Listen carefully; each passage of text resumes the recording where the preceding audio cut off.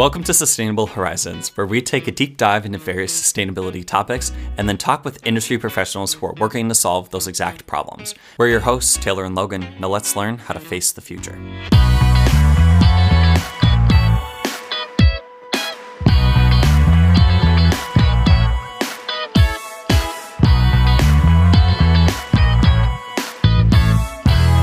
Hey, Misha, thanks for joining us today.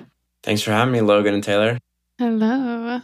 So Misha Medvedev is a graduate of Williams College with a major in economics. He is the co-founder of Earth Brands and was recently listed on Forbes 30 Under 30. Thank you for joining us. And congratulations. Yeah, you always have to throw that on your resume for the rest of your life. Hopefully you don't have to apply to any other jobs for the rest of your life. But Right. Well, that's what I tell my mom every day. Anytime she tells you to clean, it's like, Mom, Forbes 30 Under 30. Can't. Well, I guess before we get into all things plastics, why don't you tell us a little bit about your time in college and how that led you to start Earth Brands? Yeah, so I went to Williams College back in 2018 with my best friend for a really long time and co-founder now, Peter. You could probably tell by the pictures on my wall, we grew up playing tennis our entire lives. And yeah, we played tennis together at Williams. Williams, for those you don't know, is a really small school in Massachusetts, liberal arts college. And yeah, tennis was what we were doing all day, every day. Williams also didn't really have too many opportunities for entrepreneurship or finance or anything like that. So we really just kind of, bounced ideas off each other every day on our way to tennis practice. We've always been entrepreneurial our whole lives, starting little businesses here and there. And yeah, overall, it was an amazing experience. Got to learn a lot. It's a great school. It's a fun school. And tennis was a big part of our life there. So did you go on a tennis scholarship? No, yeah. Williams is D3. So no scholarships at Williams. But yeah, we had a lot of fun. It was a small team and small community. And yeah, I got to travel across the Northeast. And for spring break, we would go to California, play the schools out there. And cool. Yeah, it was fun. It was fun being a part of a team, right? Growing up, tennis is such an individual sport.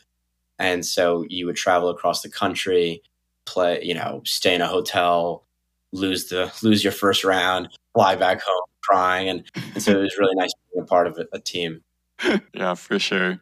Also at college, I'm sure there's parties going around. I don't know if you're always there or not, but we definitely always see the aftermath of frat parties where there's almost always cups littered across the ground and they blow across the sidewalk and all over. So was that kind of one of the instigating observations behind the starting of the company?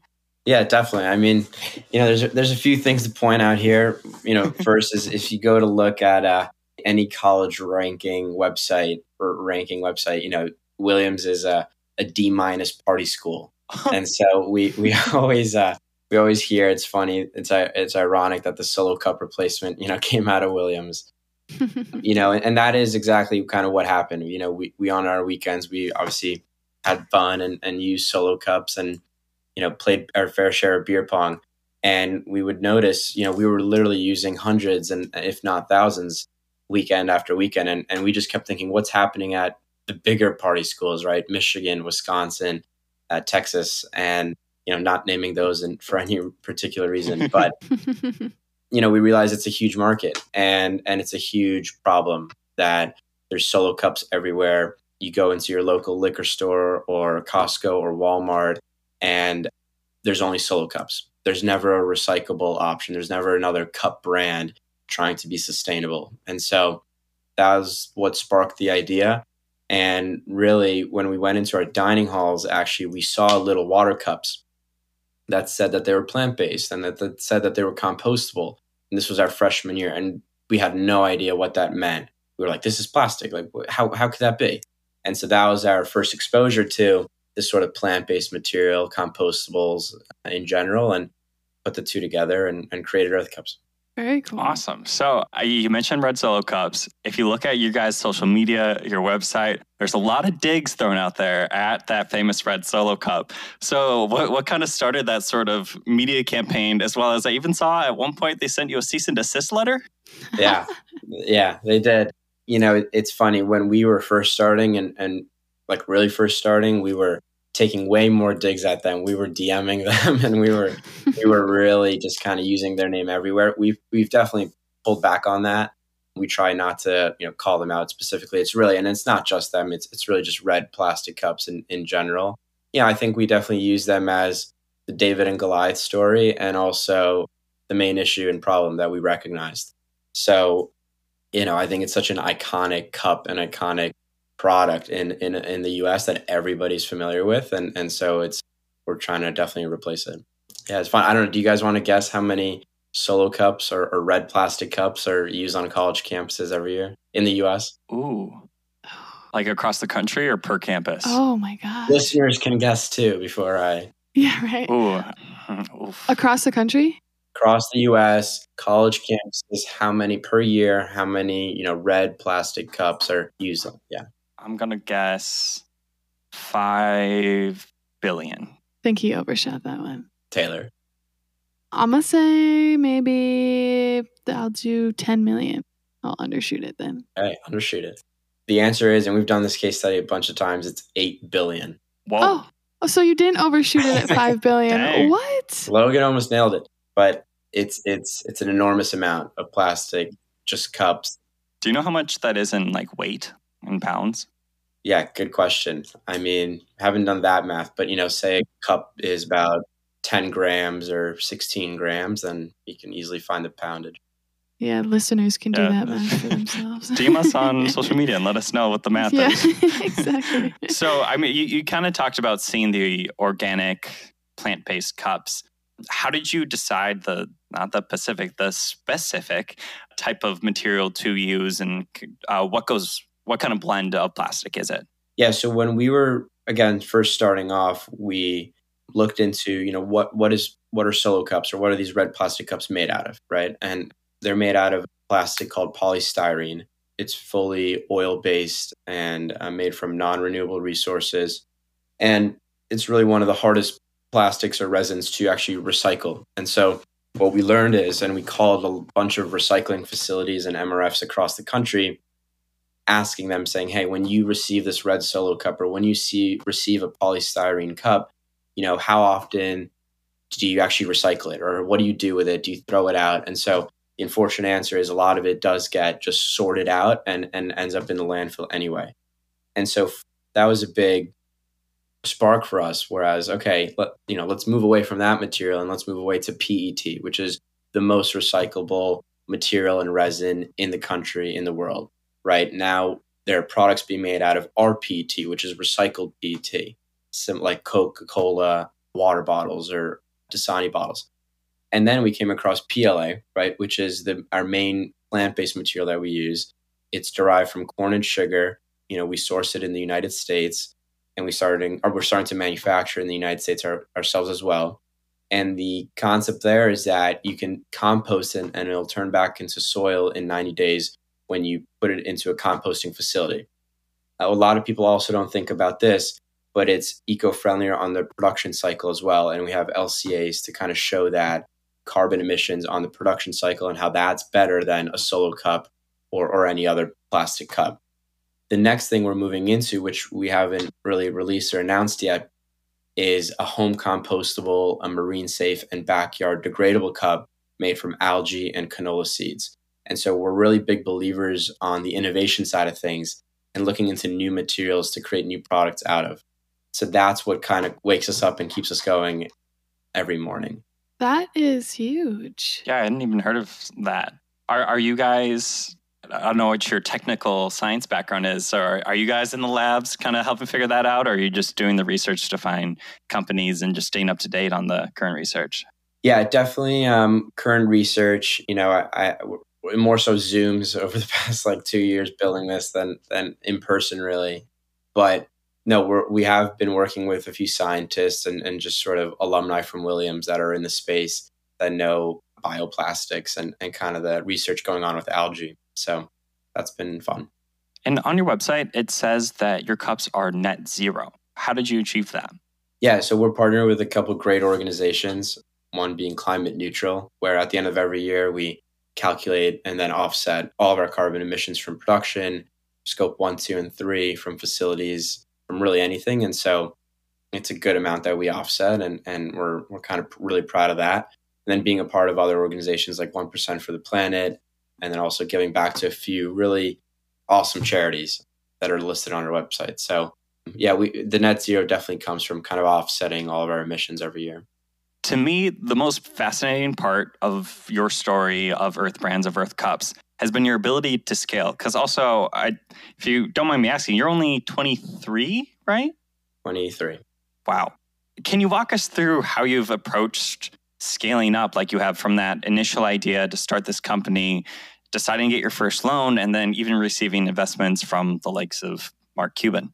Yeah, I think, at least for me personally, it's very little thinking and it's just doing, right? It's just going there and making things happen. In my mind is kind of like whatever needs to happen, whatever it takes, just go and make it happen. Even from, ordering samples to placing our first order of 100,000 cups when we were first starting off and having no idea where I'm going to put them or no idea where I'm going to warehouse them, but just shoving them in my garage and saying, Mom, I'm putting these here and you can't do anything about it. How does she feel about that? Well, she's happy now that they're out. Okay, yeah.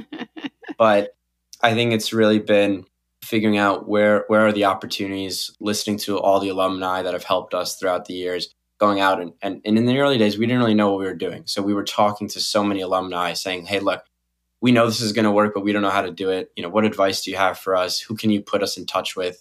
And then every little piece of advice we got back then, we kind of used on the next call and the next call. And so we were able to just kind of put our heads down and keep pushing. Good on you. Networking is huge in the entrepreneurial space, just to get the next step forward or find that lucky opportunity that, kind of breaks you into that space. Yeah, totally. Yeah. Again, when we were first starting, before we had even product, we were just reaching out to alumni. There was a lot of them that were discouraging too. They were like, oh, what about Solo? They have distribution. They have the met plants and manufacturing and all that. And here's what's so funny. Actually, today I talked with someone, and you immediately, sometimes you talk to investors or talk to advisors or people, they either get it or they either don't. And it's very binary, and you can figure that out very quickly. And this one guy today, he got it. And he understood what we were doing, and he understood that the potential this has and why we shouldn't worry too much about competition. And the thing that he said was, even if you put your business plan written out in detail on the board member desk of the Solo or any big plastics manufacturer, they will still not be able to execute on what you're trying to do.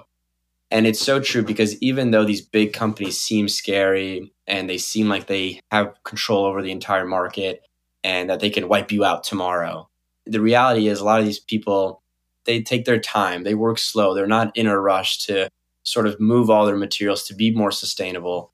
And really, if you're the one that has the idea and like the motivation and drive to like make it happen, and you work on it day and night, you'll beat anyone that seems like they'll take you out.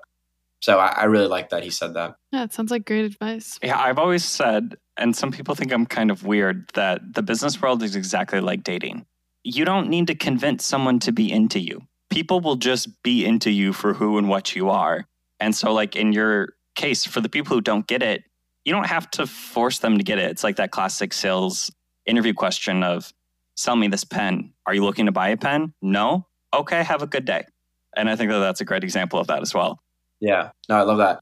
Yeah, I think for us, what we tell internally to our team and what we're really trying to do is build a community, build a brand, have fun. We're not really trying to shove things down businesses' throats. We're really just trying to come out with a good offering. We're finding our niche. We're differentiating from other plant-based cups out there. And what we always say is sell a story, not a product, right? So we're not really going out there and saying, hey, this is why this cup is 10 times better than the next plant-based cup, but we're trying to build a brand, partner with awesome companies and organizations, and tell our story. So when you look at your TikTok, you'll see a lot of videos of college campuses and a lot of people having fun with Earth Cups. What made you decide to focus on college campuses? Yeah, so when we were starting out, again, that was the original idea was, hey, there's 8 billion Solo cups used on college campuses every year. And there's not a single other company that's targeting the college market and the college student and that demographic. We're young, we know what's cool, and we know we have friends that are in college. So that's how we started.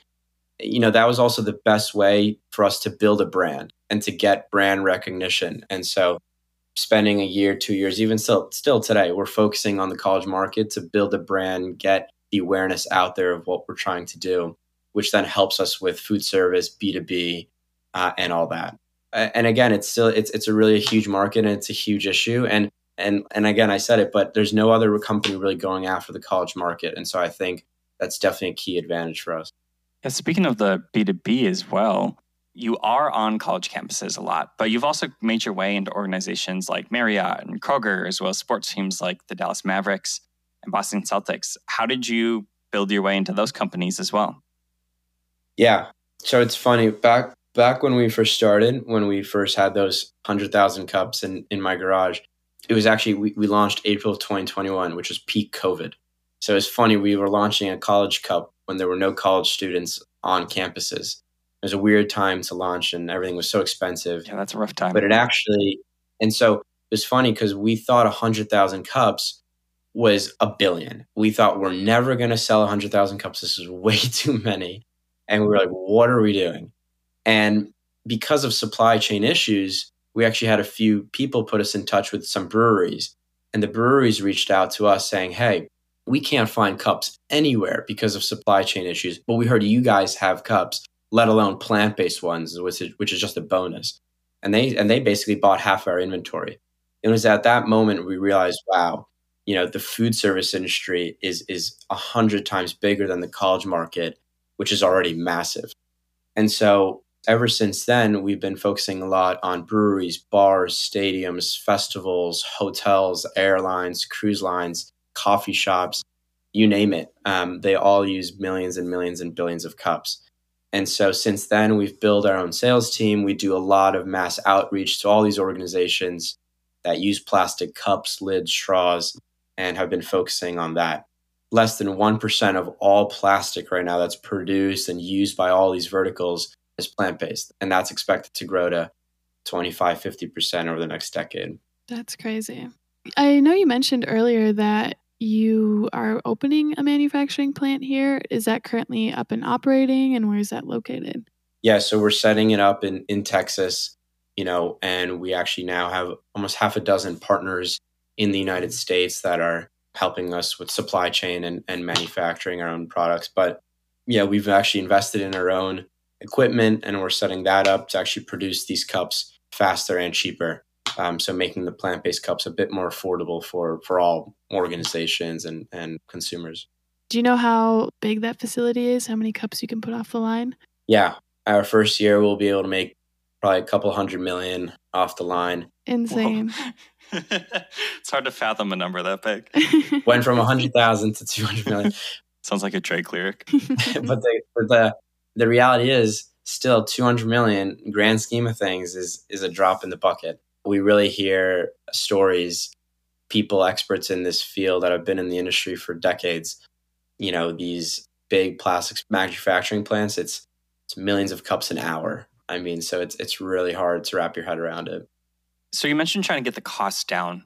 I have tried to work with a handful of restaurants, especially come patio season, a lot of restaurants like to switch over to just disposable plastic cups.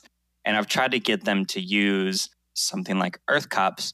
But one of the biggest challenges for them is just that per unit cost. And restaurants are typically smaller businesses, unless you're working with, Applebee's and huge chains. So when it comes to those larger businesses, the B2B sales, how much of them deciding to purchase earth cups rather than solo cups is because they have their own environmental goals? And I mean, kind of with that, how close are those per unit costs?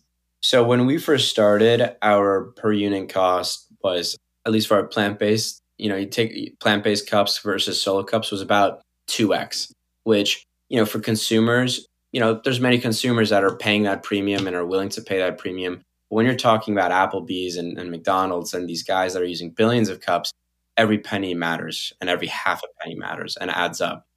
So every day we're thinking of ways, how do we cut our costs? One way is manufacturing, insourcing manufacturing, investing in that equipment to cut our costs in half, making these cups more affordable. And from our perspective, We obviously don't make our own raw material. We work with a lot of raw material suppliers internationally, and they're all, looking to increase their capacity over the next decade, just because of the amount of demand there is out there. So the way we think about it is when, Teslas and solar panels first started off and they were all really, really expensive, brands and then consumer government pressure came together and drove the cost down. And we're going to see the same thing here. Looking forward to it. Can you tell us about what it was like or how the process is to get on the Forbes 30 under 30? I know we tried. Some people put on our radar in 2021. We applied. We didn't get it.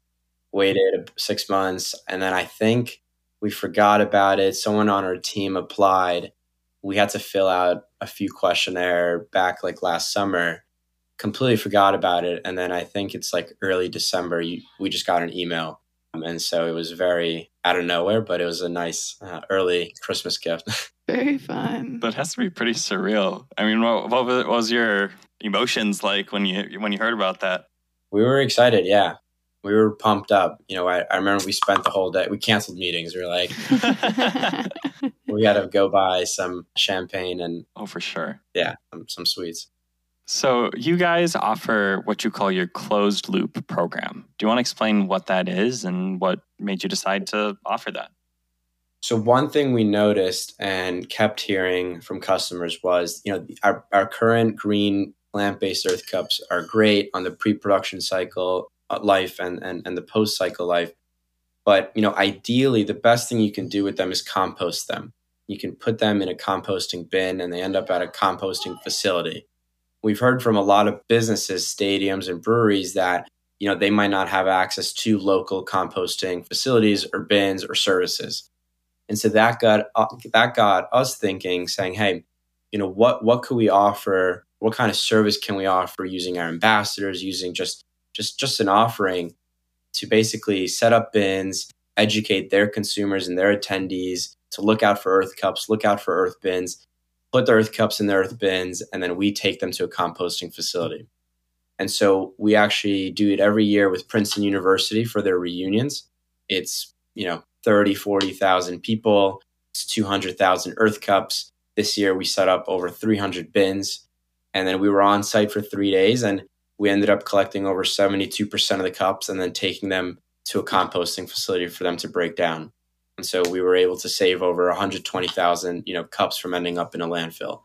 And so it's a great case study. And this fall, we're setting it up now with TD Garden, American Airlines Center, and helping these companies create closed loop programs. I saw that it wasn't just, you said you guys were at Princeton, and you don't just mean you as a company. Like you guys were there yourselves, getting your hands dirty, opening up bags and sorting and everything. What makes you want to go the extra mile, not even just as the company, but as an individual? Yeah. We were actually just dreaming it up for like a whole year, and which sounds crazy, but we really wanted to do it. And we wanted to, go there, get our hands dirty. So yeah, for 3 days straight, my co-founder, Peter, and I, we were there till 4 a.m, 3 nights in a row, sorting through trash bags, picking up cups from the ground. And look, it ended up being a success. And now we have plans for next year to do it again. And with more volunteers this time and hopefully get to around 90-95%. I think we can do it. You mentioned that you have the earth cups and then you have the earth bins. How successful was that for helping people understand where to put that? Because in previous podcasts, we've talked about how people can get confused when it comes to like trash recycling and composting at stadiums and things like that. So did you find that to be kind of successful, having them under the same name like that? Yeah, 100%. So when we first started, another big catalyst for what we were trying to do and why we're doing what we're doing was we realized how much confusion and deception there is in the plastics industry, mainly around the recycling logo and triangle symbol that everyone's familiar with. That's on the bottom of every plastic product that we use on a daily basis. And majority, I'm not going to say number, but majority of Americans think, oh, I see that symbol, it's recyclable. The truth is, and it's increasingly becoming known, that what's more important is the number that's inside that triangle, which determines what resin and what plastic that material is and whether or not it's recyclable.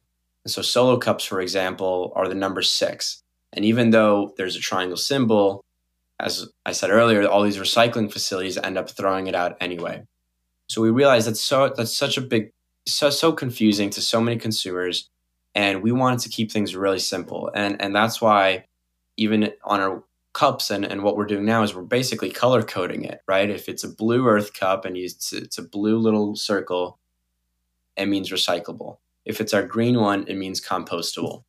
And so what we learned at Princeton University's case study was on the 300 bins that we set up, each one had our big EC green logo. And so we saw throughout our whole time there, so many people realizing, oh, this green Earth cup with this green EC logo goes in this green EC bin. What we're almost trying to do is recreate the recycling symbol and really keep it simple and for people to understand. Yeah, I like the idea of color coding because blue has always been recycling. I feel like that's just been ingrained in our heads. And green basically has always been composting. So like kind of having those two colors is way easier than knowing what the numbers are. The other thing is so many of kind of the other plant-based or compostable cup companies, their cups are ugly. So they have, personally, their stripes are, they have little text around, they have stripes everywhere. They have text around it that nobody reads, right? And so we try to keep it really simple and build a cool brand. So what is the coolest fun fact or just thing that you've learned as you've just really dove headfirst into the world of plastics and plastic packaging? Coolest fact? Jeez. I'd have to say, I think what's been really cool, and especially this year, as we're doing all this R&D into new materials, is how powerful seaweed and algae is, and how amazing its properties are to really create new packaging products out of it. The fact that it's regenerative, the fact that it grows 5 times as fast in 5 times the amount of space as other sort of renewable resources. And so we're really excited to just keep moving in that direction and educate people about it because there's still so many people that don't know that. So is that seaweed being grown in the ocean, or is that like being grown in a lab, or how is that seaweed being sourced? It's all ocean-based seaweed off the coast of Alaska and Maine, and working with the farms there, and also essentially biorefineries that take that seaweed, that algae, and turn it into biopolymers and extract the fats from it. And so it's been really interesting, and the fact that you can make thin film out of it, or you can use seaweed to create lining for hot cups or bowls. And eventually pretty soon here, what they call hard plastics. And so such as a cup or a fork, just the amount of interesting mixing of materials to make something home compostable or something, marine safe is pretty amazing. I say this kind of as a joke too, but I think you should come to Minnesota and you should go around one of our 10,000, I think it's actually 12,000 lakes in August. And there's more seaweed than you'll ever imagine. Very true. Nice. I will. I'll take you up on that. I think seaweed is pretty cool. I don't want to geek about it, but there's a lot of amazing companies, doing incredible things with it too. So it's awesome. Yeah, I think it's just cool that the idea to bring it to home composting is just super important because a lot of times I don't think people understand that composting doesn't mean you can do it in your backyard all the time. Right. Sometimes you need that industrial composter and the heat levels to actually get these things to break down in the 90-day cycles. So yeah, being able to actually do it in your backyard after having a little grad party or something like that, super cool, and I think really important in the future of bioplastics in general. Yeah, I'd say there's hope, that even though there's billions and billions of cups out there, I think, brands like ours, where we stand is we're really just trying to go out there and create the demand and educate people for it, right? Again, we don't have manufacturing capabilities like these big plastics manufacturers, but we're going out there, we're setting that up, setting up distribution where we have a lot of different capabilities that customers need and want. And pretty exciting to see, even over the course of the last 2 years, how much demand and the increasing demand for these types of products is. It's pretty inspiring. Do you want to let people know where they can find Earth Cups, find Earth brands, get connected, get involved, all that good stuff? Yeah, absolutely. So Earth Cups pretty much everywhere in terms of social media. They're on Amazon, they're on our website, and hopefully soon, Whole Foods, Costco, Walmart near you, and stay tuned. Yeah, it's an exciting journey. Costco would be insane. That would be huge. Literally huge. Yeah. What about on social media? Are you guys on Earth Cups or Earth Brands right now? Earth Cups, yep. So Earth Cups pretty much everywhere on Twitter, X now, or whatever you want to call it. Oh, yeah, I forgot it.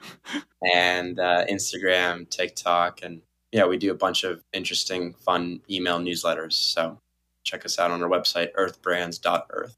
Nice. Wonderful. Misha, thank you for joining us. Thank you so much. Very excited about future of Earth Cups and Earth Brands, and looking forward to finding a better alternative to plastics as a whole. Let's do it. We'll do it together. Thanks, Logan. Thanks, Taylor.